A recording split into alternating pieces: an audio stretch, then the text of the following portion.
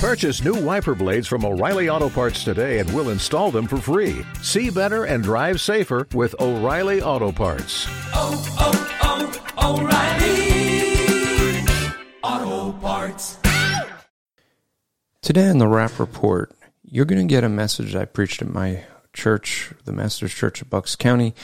The reason I want to give this to you is because I want to go over the issue of the Sabbath. There's lots of discussion within Christianity on what is the Sabbath. And, well, I'm going to give some things from my Jewish background that will help to explain it both this week and next week. And as a reminder, I'm taking the month of August off as I'm moving out to Pennsylvania, be closer to church, and so there will be no Rap Report in the month of August. But check out the information that I can provide in this sermon on the Sabbath. I hope you find this helpful. Coming to you right now on the Rap Report. 1, 2, 3.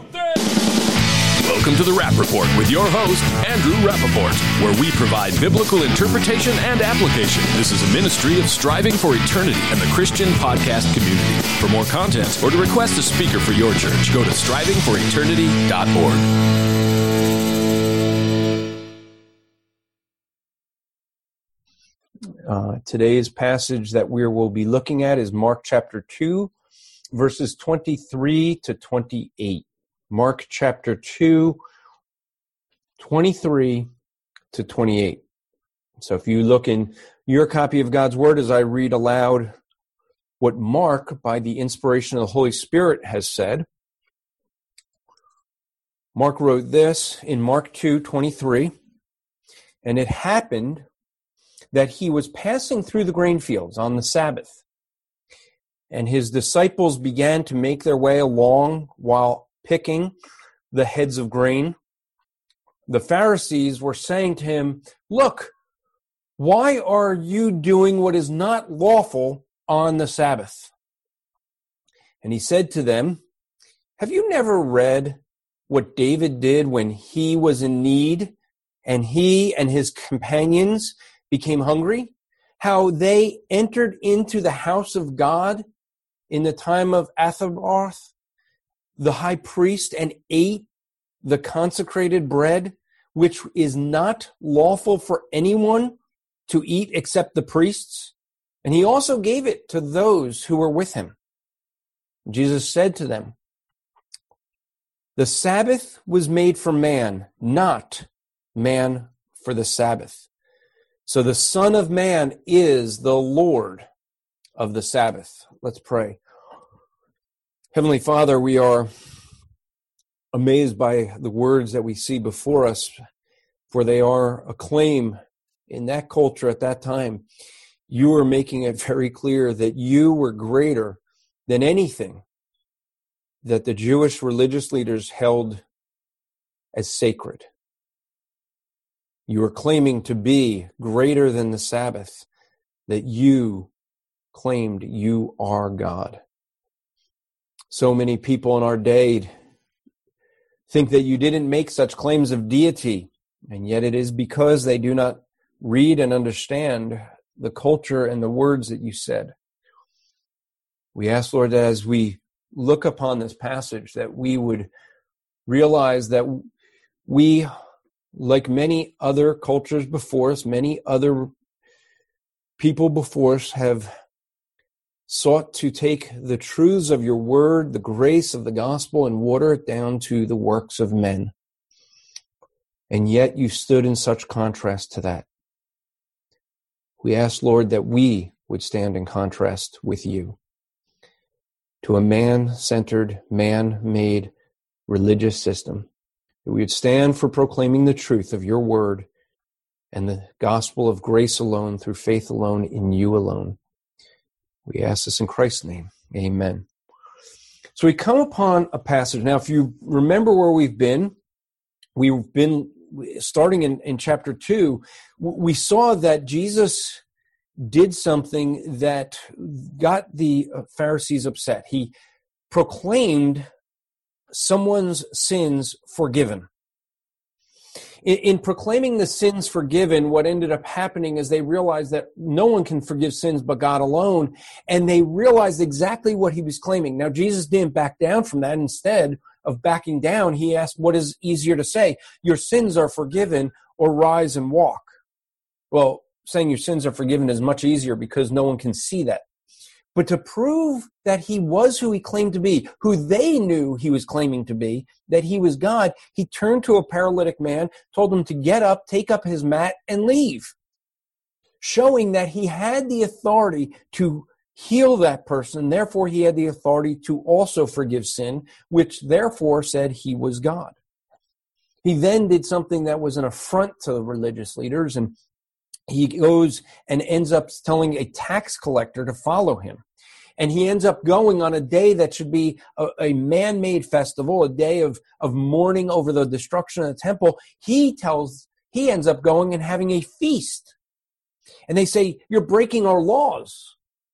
But they weren't a law of God that he was breaking. And he ends up telling them that they should also be feasting because the bridegroom, Christ himself, the Messiah that they're looking for, is in their midst. But they don't like that. They get upset with it. And now he gets to a question of the Sabbath. And as we'll see in chapter 3, this issue of the Sabbath becomes such a big issue that it's at that point that they decide they got to kill him.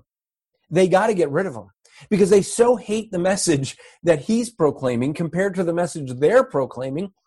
There is no way that those two can be together. We saw that in the last sermon that we had out of Mark 2 when we talked about 21 and 22. You cannot mix the man-made religious system that the rabbis created and merge it with the gospel of grace alone through faith alone. They just cannot be together. And unfortunately for the Pharisees, as well as religious leaders even today, who so want their man-made system, instead of recognizing that the truth of God's word, they actually reject God for their religious system. We're going to see that even more so here. But before we can get into the passage, there's some things that I think we need to first understand. If those of you who were with us on Wednesday night, we happened by God's providence to be in Genesis chapter 2, in the first 3 verses this week. And so we talked about the Sabbath. So for those who were here on Wednesday, this will be a little bit of a review, but we're going to go into more detail. I want to encourage you guys to be at the Wednesday night as we go through Genesis. It's hopefully very helpful in our understanding of the book that's the foundational book for the rest of the Bible. But as we think about the Sabbath, the Sabbath is a day of rest. We see it in Genesis chapter 2, as I mentioned, where the seventh day was established as a day of rest. But rest from what? Rest from work. Now, we end up seeing it was a day that we should not work. We see this in Exodus 34:21, where it says, you shall work 6 days, but on the seventh day you will rest, even during plowing time and harvest you shall rest. Why do people end up questioning this so little in the sense of what they don't understand the meaning of it? Because what we end up seeing is we have become desensitized, I think, to the idea of the Sabbath week. The reason I think we be desensitized is because in most countries now you have a week where people work 5 or 6 days and they take a day off from work. But if you think about those people who work where every day they work, they get paid, the more they work, the more they get paid, there is a tendency to say, well, if I work that one day, I get more money. We were talking Wednesday night, and it was brought up the fact that Chick-fil-A, gives up, I forget the number, but several millions of dollars every week by not being open on Sunday. And that's a good picture of what the Sabbath is. It is the idea that you could be working every day and making more money every day, but at one day you're going to devote to God and depend upon Him to provide. You see, the Sabbath was not just the seventh day. In fact, the Sabbath was the seventh day, the seventh year, and also the day of Yom Kippur, the day of Passover. You had several Sabbath days in the culture of Judaism. Now, the seventh year was a year that they would have a Sabbath rest for the land.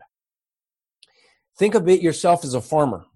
What does that put you in when you say, okay, for 6 years, I'm going to labor, I'm going to plow the field, I'm going to do all of this, and then that seventh year, I'm going to do nothing.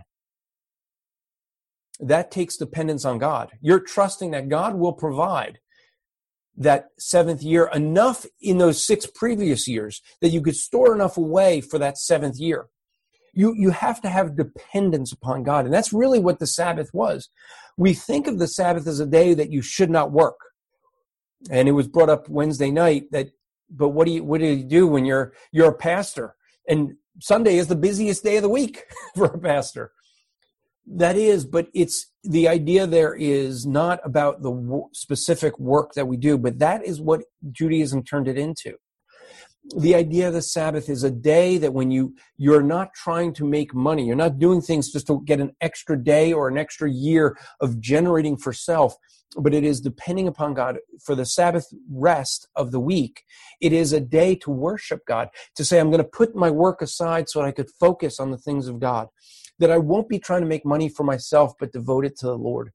It's kind of interesting. Many people will often question, maybe you've seen Orthodox Jewish people, and they're walking to synagogue on a Saturday. And I get asked this question quite a bit, is it seems like walking requires more work than driving. I mean, it's much easier in our day and age to just hop in a car, start the engine, drive to synagogue. And people don't often understand. The issue there that they have is out of Exodus 35:5, which says, you shall not kindle a fire in any of your dwellings on the Sabbath day. The idea there is that it's not that walking or driving, which one's more effort. It's about the idea of starting a fire, which when you start your engine, that's what you're doing. Your pistons and your spark plugs are creating a spark, and that's how the engine works. So what you end up seeing is that they will not start a fire, so they're not going to drive a car. And even though the thought we think of is a thing of effort with work, but that's not the concept here. It's the concept of doing something that to generate funds for self. The issue of the Sabbath is one between depending upon God versus depending on self. This is something that changed between biblical Judaism and rabbinical Judaism, between grace and legalism. See, the Old Testament, we have a gospel of grace. We have a Sabbath rest devoted to God. But what the Jewish rabbis ended up doing was turning it into a system of works, a system of legalism, do's and don'ts.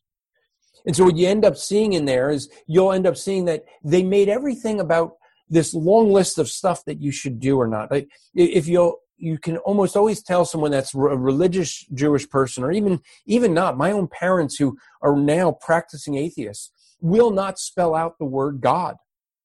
They'll put a G, a dash, and a D. Why?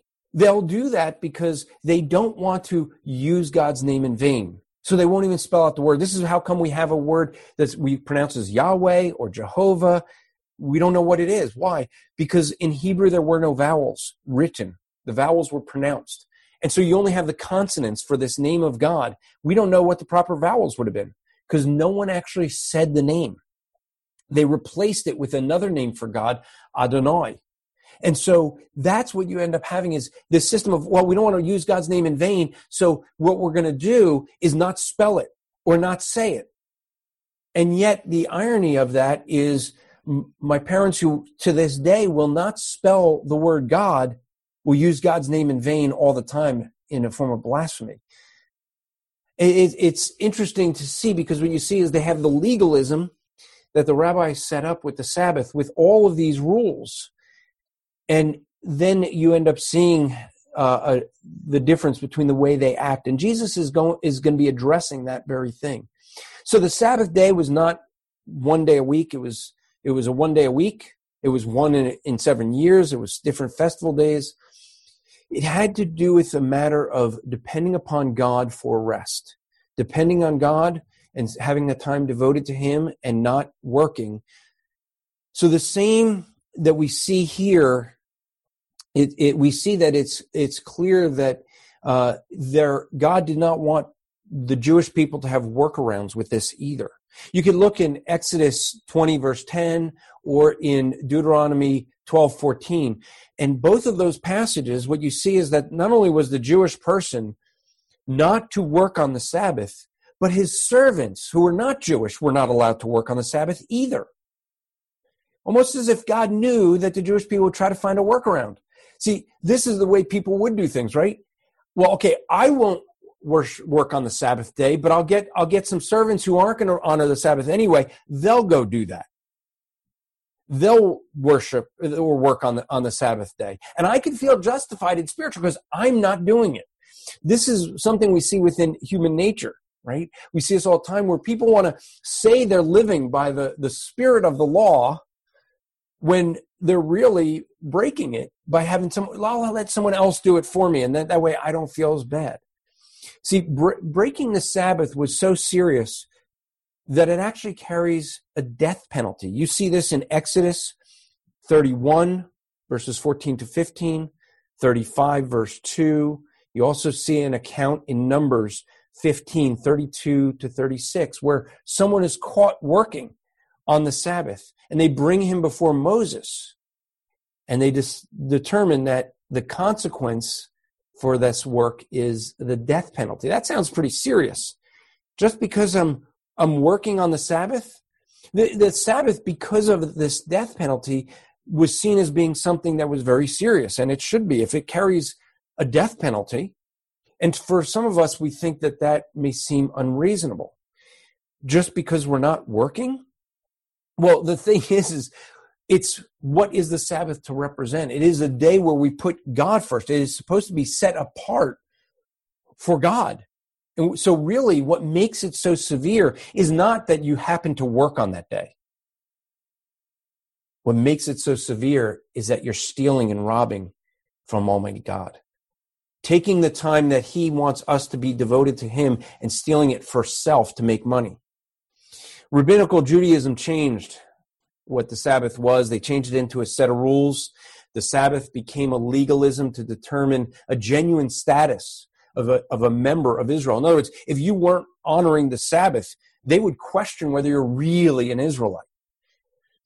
It became a standard or a measuring rod. It was a way of seeing, and this is what we see at this point. What the Pharisees are doing with Jesus is they're really questioning, you claim to be a rabbi, a teacher of the Jewish people, the Israelites, and yet you don't, we can't check off this most essential thing of Sabbath keeping. The Sabbath was set up with a very long list of rules in Judaism that are there even today. Yet many of these rules have loopholes. They set up the rules. For example, there is something called a Sabbath day's walk. Sabbath day's walk is about 2,000 cubits, roughly 3,000 feet or a little over half a mile, 0.6 of a mile. You can see this in Exodus 16:29, Numbers 35:5, in Joshua 3:4, where it will say in Numbers 35:5, you shall also measure the city on the east side 2,000 cubits, on the south side 2,000 cubits, on the west side 2,000 cubits, on the north side 2,000 cubits, with the city in the center. That shall become their pasture lands for the cities. And then Joshua 3 verse 4, it says, however, there shall be between you and it a distance of about 2,000 cubits by measure. Do not come near it, for if that you may know the way which you shall go, for you have not passed this way before. So this is where they get this 2,000 cubits. So they would actually say you can only go 1,999 because you don't want to go to the 2,000. Got to be one short. And so they have these rules that are set up. In fact, the Talmud contains 24 chapters of laws just for the Sabbath. There's several volumes in the Talmud, and one is devoted just to the laws of the Sabbath. And there's 613 laws that we see in the Torah in the first 5 books. Well, the Talmud has a whole lot more, thousands more that were added. And so in the first century, if someone needed to walk beyond the Sabbath day's walk, which is about 0.6 of a mile, they had ways around that. What they would do is they would go maybe the day before and leave a piece of bread at someone's house. And by leaving the bread there, what that actually did was it allowed you to go on the Sabbath day. You went to the neighboring house in the neighboring village. You would go and you'd eat the bread there. That makes that home. Now you can go another 0.6 of a mile. And so you could extend that. That's no different than today. In fact, today there's a thing called Uravu. I can never pronounce it right. But what this is, it is an enclosure that they develop. And the idea that we end up seeing in the Talmud is that they have a way of determining what is your property. If you have homes that are close enough within 70 2/3 cubits from one another, then those houses are considered to be contiguous. Therefore, your house and the house next to you just extended your property. Only for the Sabbath day, by the way. This only counts for a Sabbath day's walk. But what you end up seeing is that it ends up going where they'll have a whole city. That will consider the whole city to be within the Sabbath day's walk. So now you can go 2,000 cubits beyond the city. This is, by the way, where when you see Orthodox communities, their houses are right on top of each other. This is one of the reasons, because they can extend it. But how do they go from one city to another? Well, they would set up this Uravu, which is a structure that they could go from their home, their city, and extend it to go to this structure, and then from the structure go beyond. Similar to what they would do with leaving bread at a house. And so what you see is that they find ways to work around this. And they do this because they're looking for ways to not follow the law, but to get around the law. And it's the sad thing, it's a law that they created. And so they have several ways around this. And the thing that I find interesting with this is that as we look at all these laws that they come up with, we see this and realize that they are doing this, these laws that they have. This is something that they've invented. They've replaced what God said for what they would prefer to follow. And then they make workarounds for those very things that they can't keep. So with that as a background, we come to the Sabbath. Now, the Sabbath being this extremely important event within the Jewish mindset, especially for the religious leaders. And it says, verse 23, and it happened, he was passing through the grain field on the Sabbath, and his disciples began to make their way along, picking the heads. And actually, if you see in your scriptures there, it just says heads. The of grain is in italics, which means it wasn't there in the Greek. So where did they get it from? Well, simple logic. They were in a grain field, so it's probably heads of grain, right? Well, when we look at the other passages, for example, Luke 6, 1-5, there it does say that they were picking heads of grain. So I think it fits, because just for us to understand the reading, this is what they're picking. What they're doing is they're going through the field, and they're hungry. We know this from Matthew 12 in verse 1. In that passage it says, and at the time Jesus went through the grain fields on the Sabbath, and his disciples were hungry and began to pick the heads of grain to eat. And so they're picking the grains. Now, some people might accuse them of stealing, because they're taking someone's property here.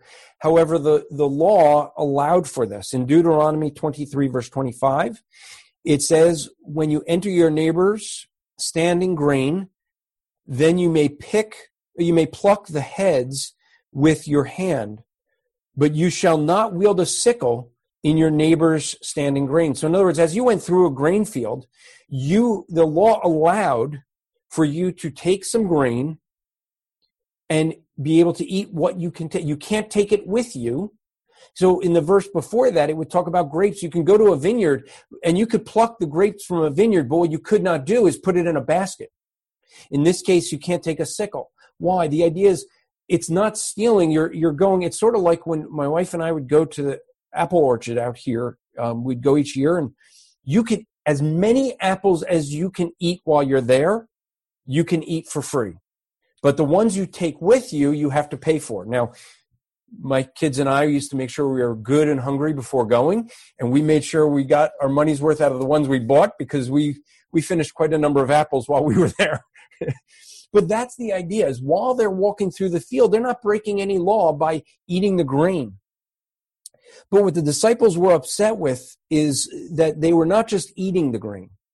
It is that we see in Matthew that in Luke 6, verse 1, it says they were rubbing them in their hands and eating the grain. So they're taking the heads and they're sifting it in their hands, getting rid of the chaff, and then eating the grain. Well, according to the rabbis, that was work, because they're sifting. That is not something that they would have allowed. Now, you were not to be harvesting on the Sabbath, that's true, but this was them eating. But what got the Pharisees upset was the putting it in their hands and shifting it. Now, think about this for a moment. This is always good to do, is don't just read Scripture, but think your way through it. How did the Pharisees see the disciples doing this in the grain field? Because that would have been beyond the 2,000 steps, wouldn't it? Right? You have this big grain field. They're walking through and they're seeing it. Shouldn't these Pharisees be doing, something else than spying on the disciples? My thought is, I kind of wonder if they were not in the synagogue like they typically would have been, or was synagogue over and they're now seeing the disciples in the field and they're going after them, looking for them to see what they would do. Now, this is a man-made rule. There's nothing in the Scriptures that we know of that says that they could not feed themselves. But there is stuff that we see in the rabbinic law. So Jesus is not breaking a divine law. He's breaking a law that men have established. And this is very upsetting to the Pharisees, because this is what they've set up as the standard. And so to them, Jesus and his disciples are breaking like the cardinal rule. Now, they end up in verse 24. It says, the Pharisees say to him, "Look, why are you doing what's not lawful on the Sabbath?" And again, it's not lawful because they've said it's not lawful, not because God has said it's not lawful. But I want you to look at what Jesus says, because he gives an answer, and this is a very interesting way that Jesus will often deal with challenges. And he asks questions. When he's challenged, he often will turn and ask a question. Now, okay, Jesus being God, he can ask questions that, knowing the hearts of men, you and I cannot do that. We can ask questions not knowing the answer, but Jesus being God always has the right question to ask. But you see, he wants people thinking. He asks this question. It's in verse 25, and he said to them, "Have you never read what David did when he was in need and his companions were hungry? How he entered into the house of God at the time of," I don't know, I'm going to mispronounce it again, sorry, but Abiathar. I keep trying, but sometimes I'm bad with the name, so forgive me. Abiathar the high priest, and ate the consecrated bread, which is not lawful for anyone except the priests. And he gave it to those who were with him. Now, first off, this has got to be, for those who think that Jesus always spoke nicely and always had encouraging words, to turn to religious leaders, to people who say they are the elite religious leaders in all of Israel, and say, "Have you not read?" That has to be putting them in their place. They're claiming they're the teachers of the law, and he's like, "Have you not read this? Have you not read what's happened here?" Now, this is a puzzling thing to think about, because we see this mentioned, and we have to go back. To understand this, we have to go back to 1 Samuel. And actually, we're not going to be able to read all of it. I'm just going to highlight. So you won't have to turn there because I'm going to go through 1 Samuel 19 to 22 in 5 minutes. Okay, so obviously we're not going to be reading, but I want to give you a highlight of what he's referring back to so you understand the history of what he's assuming the Pharisees should know as the history. So here you have David. If you remember the account, David and Saul, Saul was the king. David was a shepherd who came. He killed Goliath. He ends up being someone who King Saul likes to have playing harp. And he's playing the harp, and that soothes the king because the king, Saul, often had an evil spirit with him. And so here you have David that would be with him. He would go out to war with King Saul. He married King Saul's daughter, which made him the king's son-in-law. He ended up being a warrior with the king, and the words were going out that Saul would kill the hundreds and David the thousands. So Saul did not like that David was being praised above him. He became aware that Samuel had consecrated David as king. And so Saul knew that David was because of what Samuel did, was God's pick to replace him as king. And he wanted that to go to his son Jonathan. But Jonathan loved David. They had a kindred spirit because they both had a love for God, and that mutual love for God brought them together. And so in chapter 19 of 1 Samuel, you end up seeing that basically David, Saul tries to kill David, and Jonathan is defending and saying, "Father, like, why would you do this? He's done nothing wrong." And David is convinced by Jonathan that his father doesn't want to harm him. And so he's there playing the harp one day, and all of a sudden Saul just takes a spear and throws it at him because an evil spirit came upon him. And David realized, I don't think it's good for me to be in this situation. I think the king wants to kill me. And so they end up in chapter 20 of 1 Samuel. You end up seeing that he ends up saying, okay, Jonathan and David come up with a plan to determine what Saul really wants to do. And so they come up with this plan that David is going to stay hidden away, that he wouldn't go to a feast that he should do, and he'd be absent from the king's table. And Jonathan was supposed to say to the king, I sent David away to go to be with his family. And so the first day of the feast, David's not there. Nothing is said. The second day of the feast, the king asks where David is. And Jonathan says, I sent him away. I let him go to his house in Bethlehem. And the king gets upset. And he ends up cursing Jonathan, his own son, accusing him of choosing David over himself, over his own family, over his own kingdom. This becomes an issue where King David now wants to kill his own son.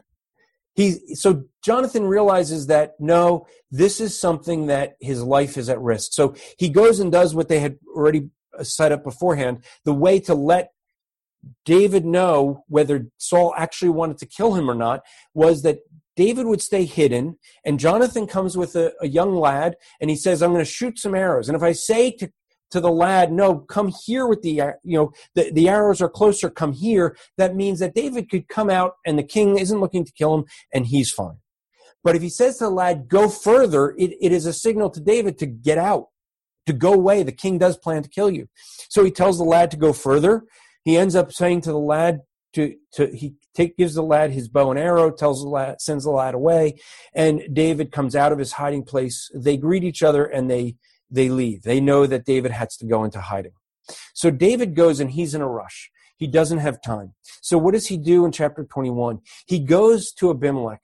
He goes to the place where the temple is, where they would have or the tabernacle is. He goes to where they have the elements, and he goes to the priest, Amalek. Now remember this name, Amalek, because it's going to be different than what we read in Mark. In Mark is Abathar.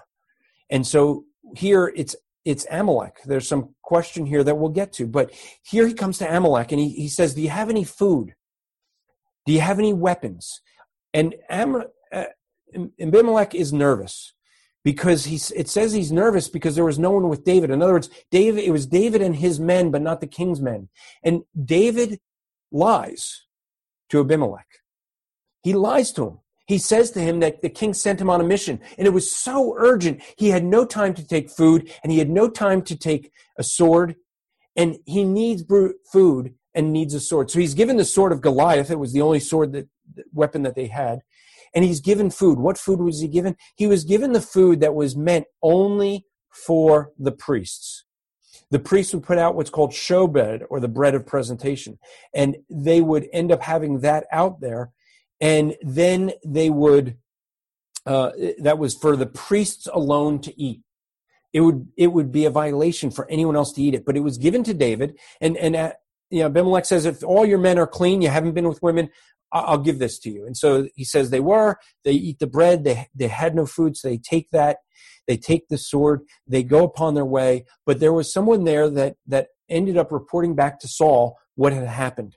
And so Saul calls for the priests to come to him. And so he gets upset and he says that the priests are aligned with David, and therefore he has them all killed.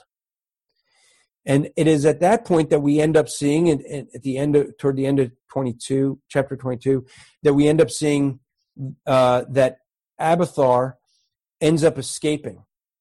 Okay, verse 20 it says, "But one son of Abimelech, the son of Abitu, named Abiathar, escaped and fled after David. And Abiathar told David that Saul had killed the priests. And so he then stays with him." So that's some of the context behind this. Okay? Now as we come to what we see in Mark 2:25, we notice something is that first off, the issue here is an issue of this bread that was offered that only Jesus agrees, only the priests are to eat it. Why does he bring this up? Why does he bring up in the time of Abiathar when it was Abimelech? Well, first off, I think that it could be that with that Abiathar became the high priest after this incident. Now notice that Jesus did not say, and by the way, Abiathar is not mentioned in the Matthew or the Luke passage, so this is the only time we see that he's mentioned with this. But what you see is it could be that though Amalek is the one that gave him the bread, it was in that time of Abiathar. Notice that Jesus didn't say that Abiathar gave him the bread. He said in the time. Well, who took over after Abimelech? It was Abiathar. So this is in the time of Abiathar when he ended up becoming, not right away, but he later becomes high priest. But it's in that time, and it may be a way of just measuring the time that his time was more noticeable and more known, and they referred to this as the time of Abiathar versus referring to it to Abimelech. But it's a way that those at the time knew that he wasn't speaking of the individual person that gave the bread, but it was that time period. But why did David do this? Why did Jesus bring up what David did? David did this because he was hungry. Why were the disciples eating the grain? They were hungry. There's some comparison here. It's David as companions, and you have Jesus with his companions. So I think what Jesus is doing in bringing this scenario up is that there's some similarities between it. But notice, what was it that David and his companions did? They broke a law of God. What is it that Jesus did? He broke a law of men. That is the contrast that you see here. You see, we have to dig into that background to understand why in the world does Jesus bring up this bread? What is the bread? Well, what he's addressing is a simple fact that the Pharisees would not call David in sin for eating the showbread. Even though that the law required that to be a sin, the Pharisees would not say that David was in sin. And therefore, what he's doing is he's pitting to them the contrast between their laws and his law. And how they're willing to break God's law or allow David to break God's law and justify it and say, well, in the case of David, he was hungry and he was a man after God's own heart. Therefore, it was okay that he did what was not lawful. But God himself in human flesh with his disciples, they say, no, that you can't do. Do you see the contrast that Jesus is bringing with this? And if we don't dig into that, into 1 Samuel, you may miss that. But what he's trying to bring out is the contrast between the man-made laws and the divine-made laws. And so the Pharisees, who would not call David in sin for eating the showbread, would not allow God, would not allow God to eat of bread, God in flesh. They would accuse Jesus, who's God Almighty, of not obeying their man-made laws. So they accept men disobeying God's law while judging and accusing God for breaking theirs. That's the contrast. They accept men disobeying God's law while judging God for breaking theirs. That's what Jesus is trying to point out at this point. That's what he's trying to address with them. They've set their laws actually higher and above God's law. They're saying that their law is more important. Now, there's something Jesus says that we see that's in between verse 27, between 26 and 27 there. We see there that after he explains this, the thing with the bread, in verses 27, 28, it says, "And Jesus said to them, the Sabbath was made for man, and not man for the Sabbath. So the Son of Man is Lord over the Sabbath." Now, we see verse 27 where he says the Sabbath was made for man and not man for the Sabbath. That appears only in this passage, in the comparing gospel accounts. Only in Mark 2 do you have that. In Matthew 12, we have something that doesn't appear in the Mark or Luke verse. And so Matthew 12, verse 6 says this, "But I say to you, something greater than the temple is here. But if you had known what this means, I desire compassion and not a sacrifice, you would not have condemned the innocent." So what we have him saying here is all of this. We have what we see in verse 27 in Mark 2, what we see in Matthew 12, verse 6, and then what all three of the passages have in verse 28 of Mark 2. So what is he saying? Well, first let's deal with what we see here in Mark. Jesus turns to them and says, the Sabbath was made for man, not man for the Sabbath. In other words, the Sabbath was something that God designed for men to have a day of rest, not as a thing that was a chain around their neck. It wasn't something that was to restrict them. In other words, the idea that you have to understand in Judaism is that the Sabbath was eternal, that the Sabbath is something that was set up before there was a foundation of the world. So the Sabbath, in the Jewish way of thinking, the Sabbath came before mankind. Now, we know from our study in Genesis chapter 2 that mankind came in day 6, and the Sabbath came in day 7. Now, this isn't rocket science. I think you guys all could figure this out. It means that man came before the Sabbath, right? The Sabbath wasn't something until the 7th day. Man existed on the 6th day. So that's really what's at the heart of this, is that they ended up setting up so many rules here that when they ended up saying that the Sabbath here, and the idea is that when it says the Sabbath was made or the Sabbath came into being, is the way the Greek would say it. It that came into being for the sake of man, not that man that the man was for the sake of the Sabbath. So you see, the Sabbath, God established the Sabbath for the sake of man, so that man would have that. But what the rabbis did is they made it all about the legalism. They made it all about those rules that became confining to the Jewish people.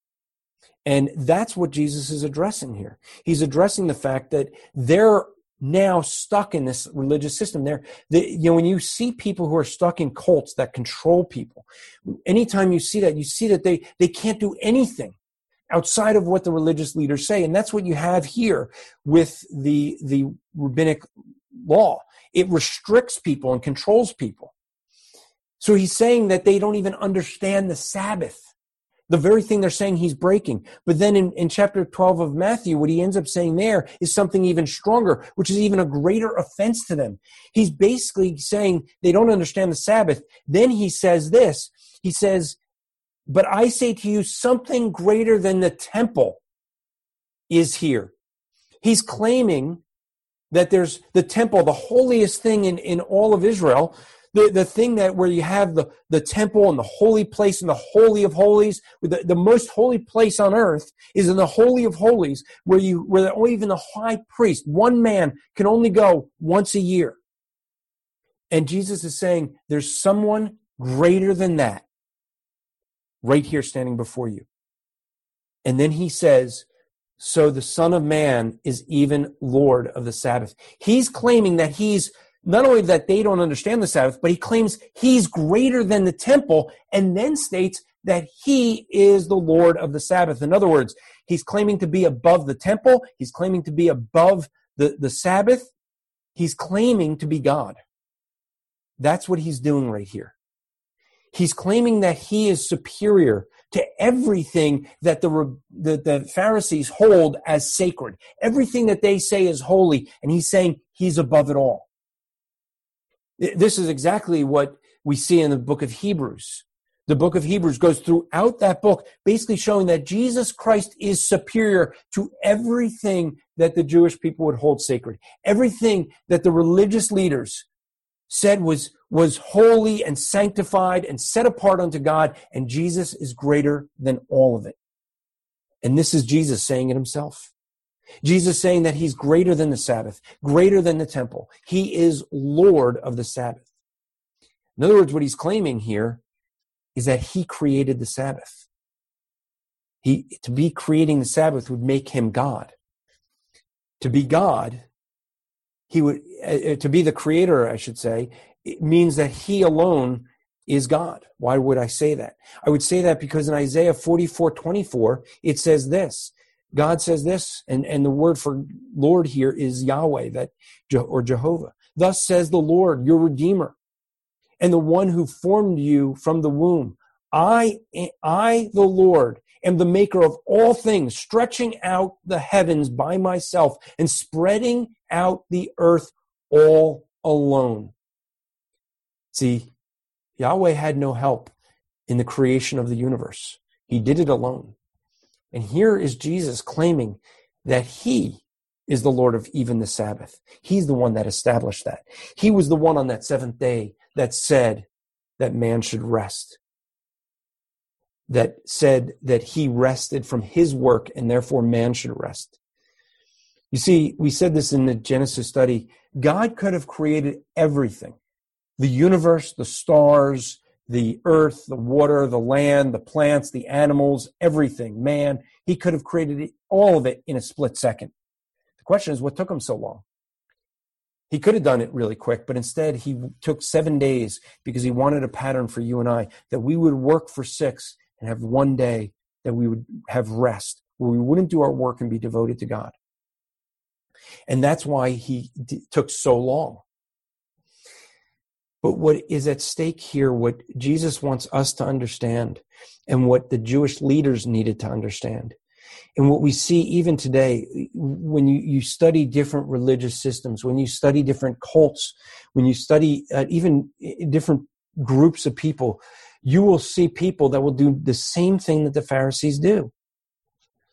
If you think about those who are in the Sunday school, which if you weren't in Sunday school, may I encourage you to come a little bit early to church and join Sunday school. But Paul in Sunday school went through an illustration of a lighthouse or a saving station, that because they got so focused on being a club, they forgot their mission.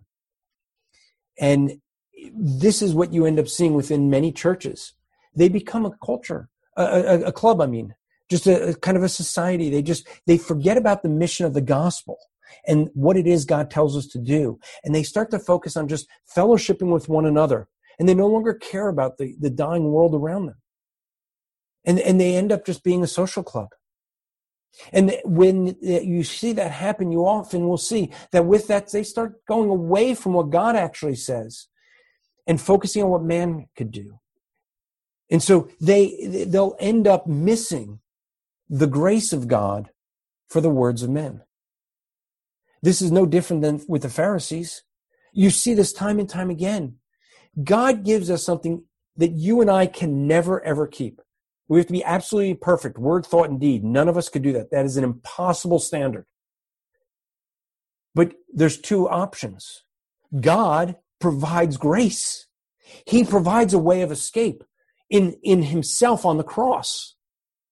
But so many people, even here we see, here's God in their midst. I mean, just think about that. Here is Almighty God in human flesh in front of them, and what do they want to do? They want to rely on their man-made way to get to heaven.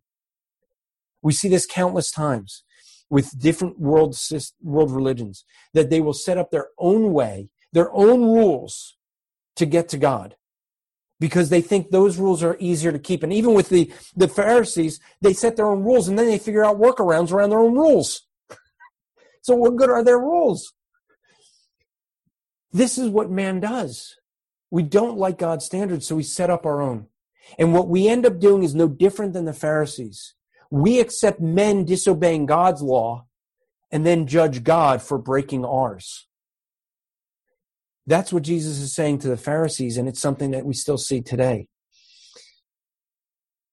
Let me close with this. A simple way when we look at different religious systems, a simple way of knowing if it's divine or man-made is to really focus on who's the center.